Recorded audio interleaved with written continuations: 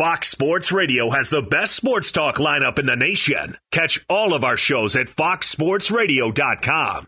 And within the iHeartRadio app, search FSR to listen live. The Vegas lead, clearly this mega trade between the Philadelphia 76ers and the Brooklyn Nets. James Harden traded to Philadelphia for Ben Simmons, Seth Curry, Andre Drummond, and draft picks. Okay, so the assumption here is that the market said that Harden was much more valuable than Simmons. Why else would there be so many throw-ins?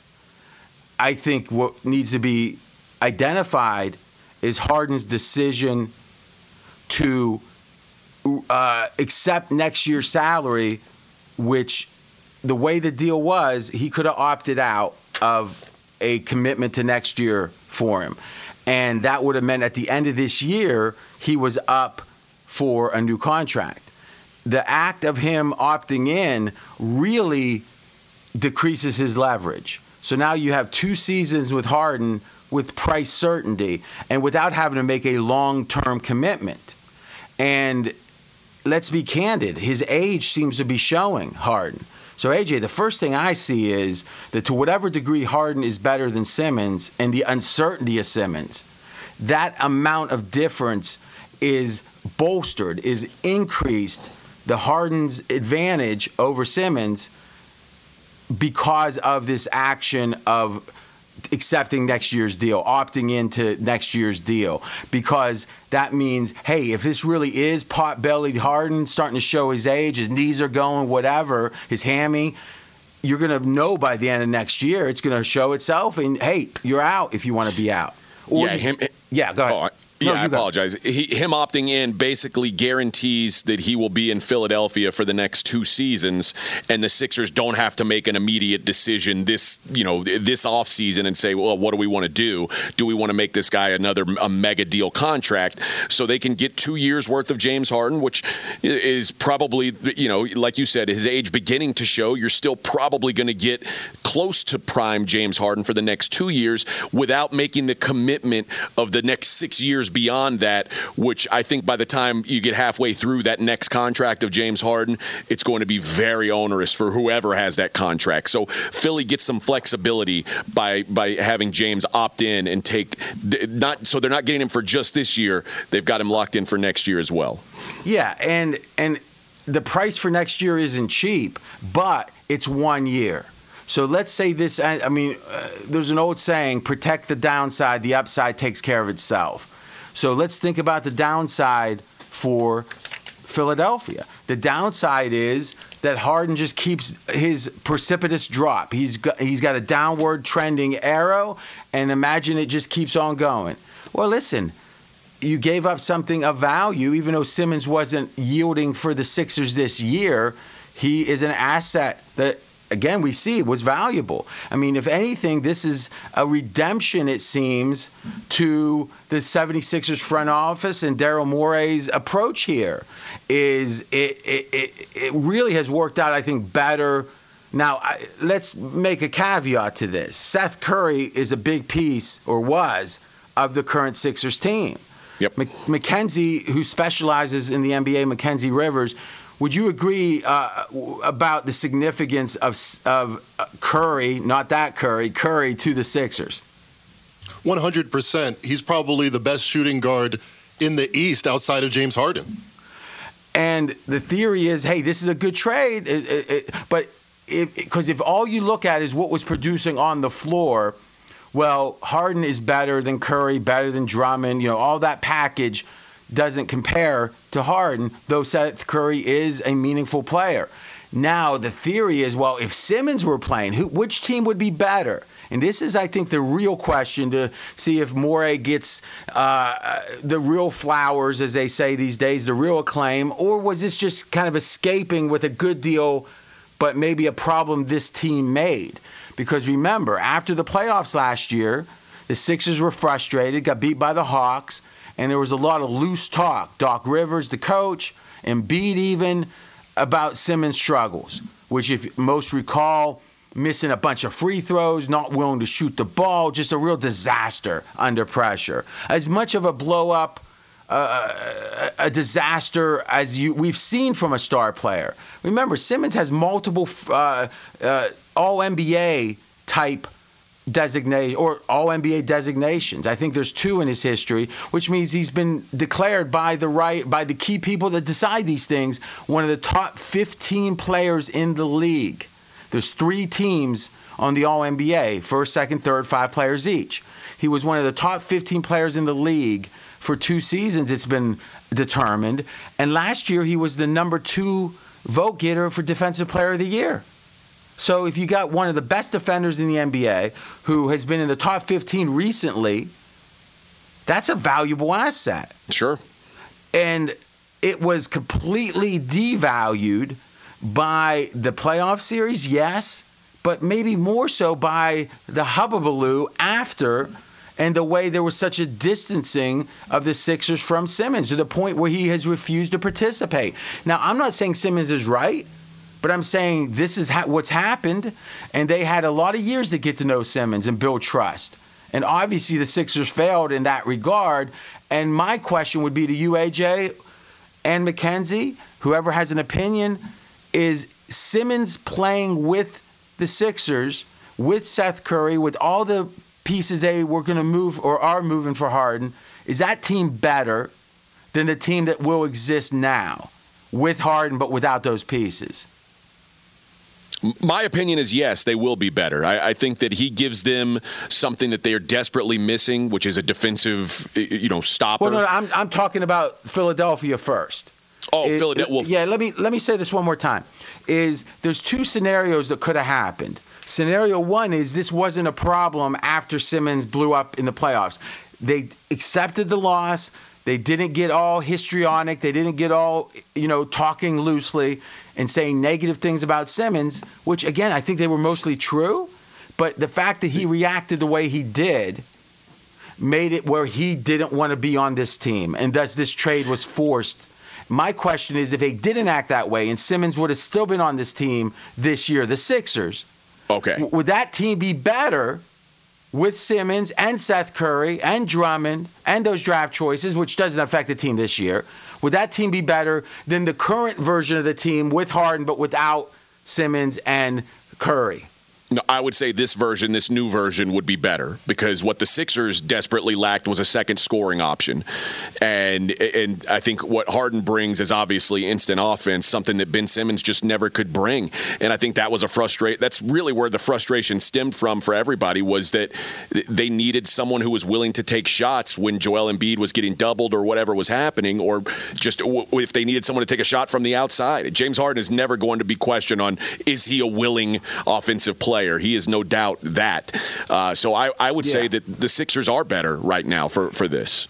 Hey, what's up, everybody? It's me, 3-time Pro Bowler LeVar Arrington, and I couldn't be more excited to announce a new podcast called Up On Game.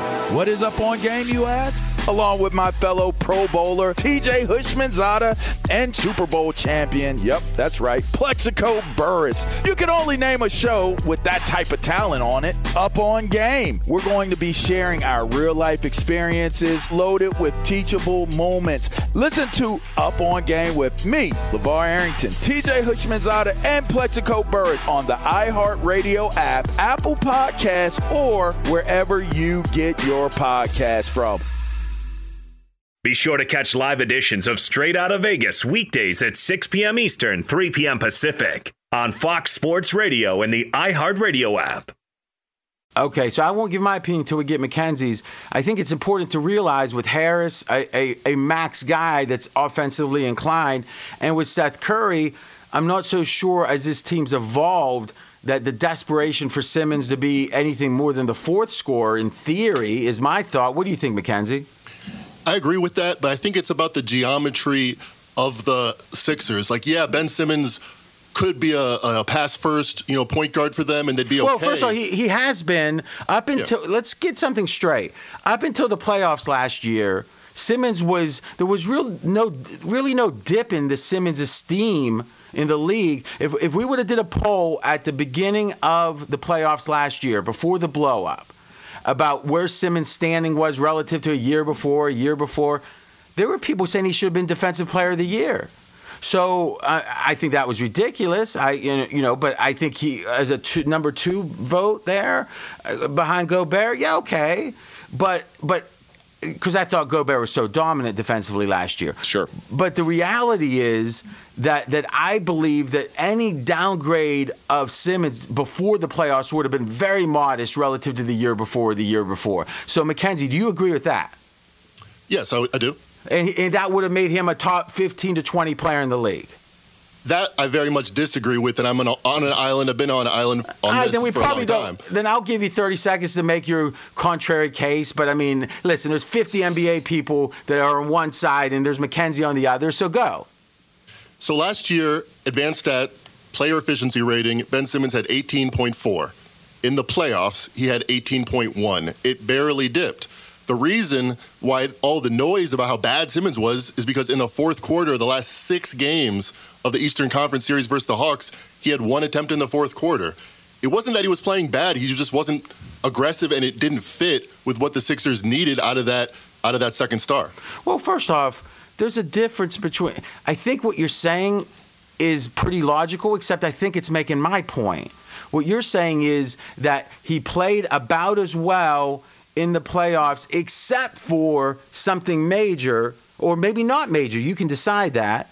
But to me, if you're scared to take a free throw and you're like shaking at the free throw line and you're shooting like 36%, like Wilt Chamberlain looks like and Shaq look like a champion free throw shooter next to you, 250% guys, that's a bigger problem than, just he's not aggressive. It was effectively he wouldn't. I mean, like literally, like guys like Anthony Mason from the Knicks back in the day that was like a bodybuilder. Those guys would take a 15-footer, right? Like there's never been a defensive player that won't take a 15-footer.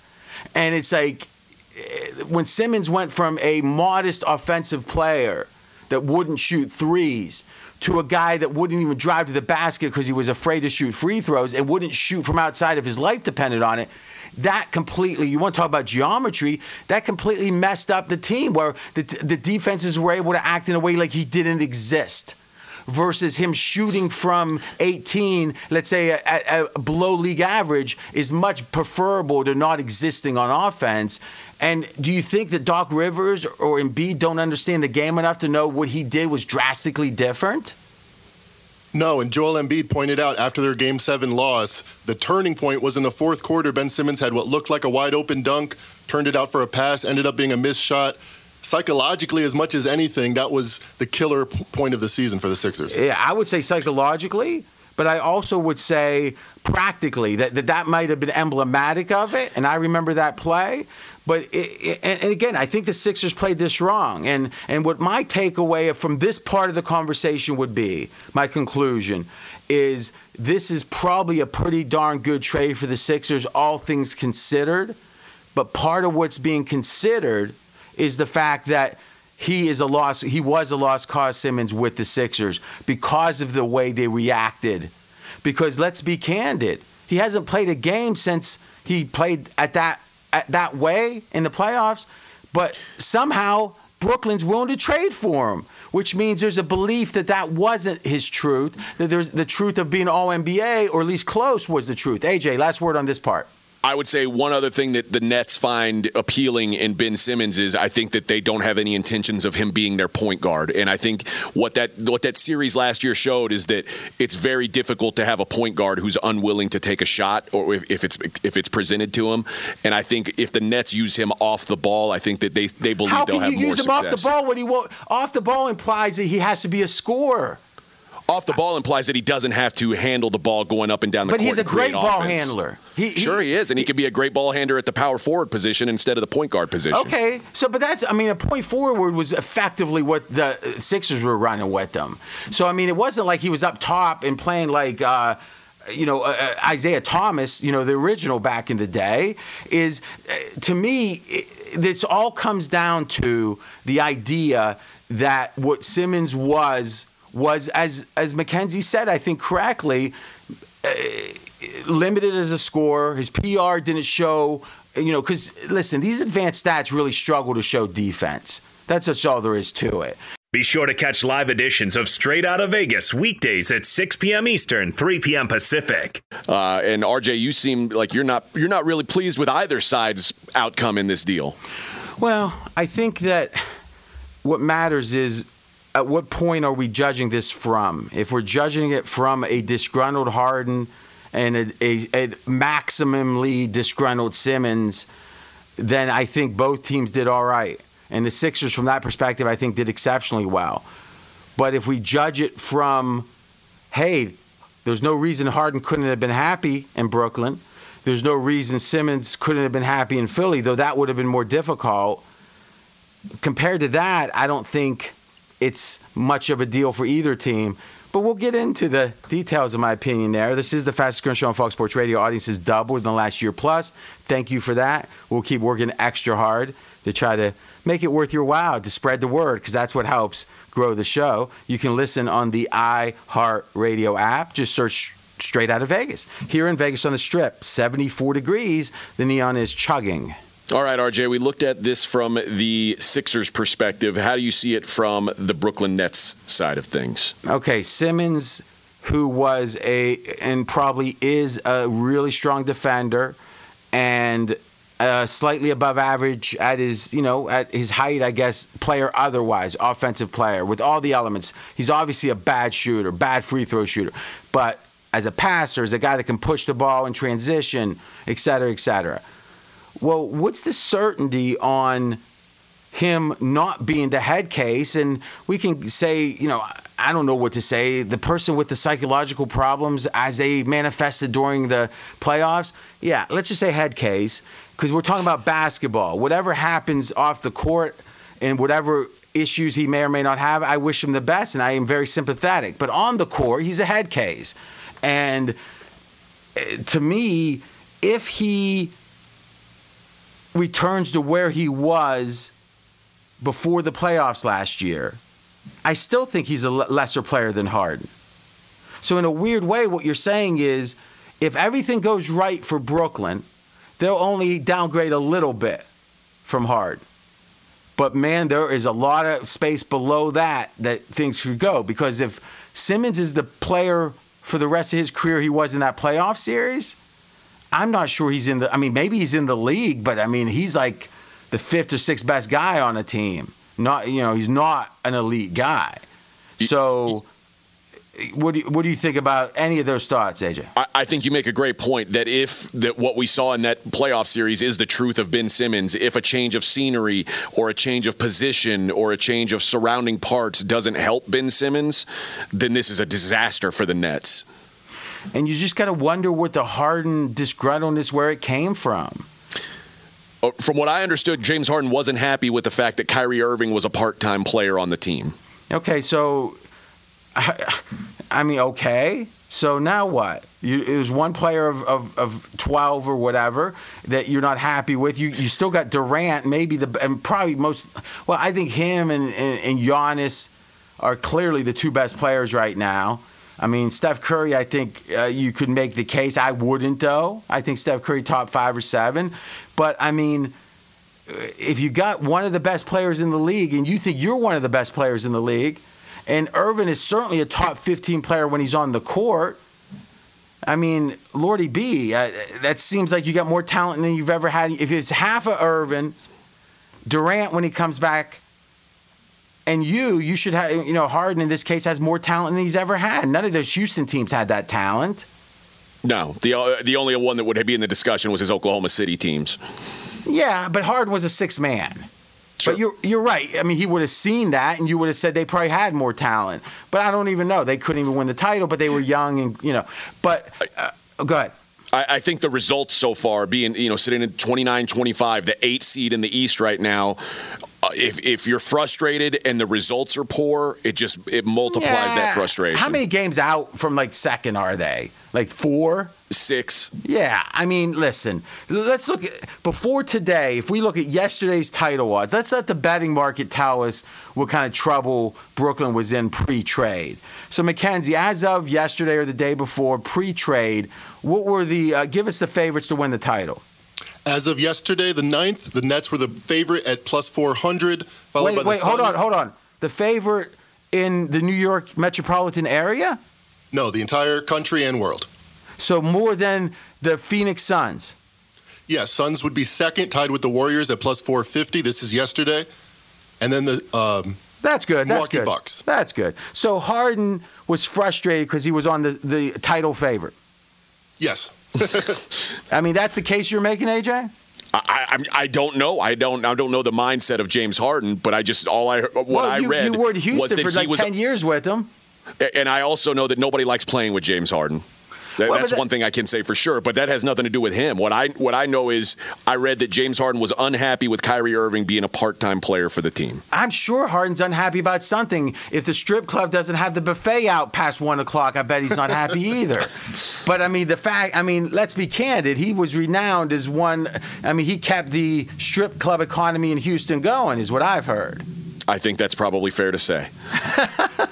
Are you scared to say the truth of it? No, I think he kept it going, maybe kept it strong, vibrant. I think he was a major player in that. And part of his disgruntledness, Harden reportedly much preferred living in Houston versus Brooklyn. I'm not sure if that was the club scene. Well, of course. Why? I mean, living in New York City, that can't be any good, right? When you make $50 million a year. How could he have? What was Scores not open late enough? Listen, I love him on the court. I actually disagree with the whole not fun to play with. I would make the case that was about the offense Houston was running, which he obviously was okay with. But when he came to Brooklyn, I think it's unequivocally true. And we'll look for a second at his stats when the big three were together playing and all the stats. But I think it's undebatable that Harden was very accommodating to the reality of Brooklyn's offense, and he didn't want it to be me. And I think he played exceptionally well. Let's look at the team results. So, Mackenzie, how many games did the big three for Brooklyn, formerly Brooklyn, for Harden, play together during all his time with the team? 16 games. All right. What was the team's record? 13-3 in those games. Pretty good. Any other numbers jump out at you? Yes, the Nets set a record last year for offensive rating at 118 as a team.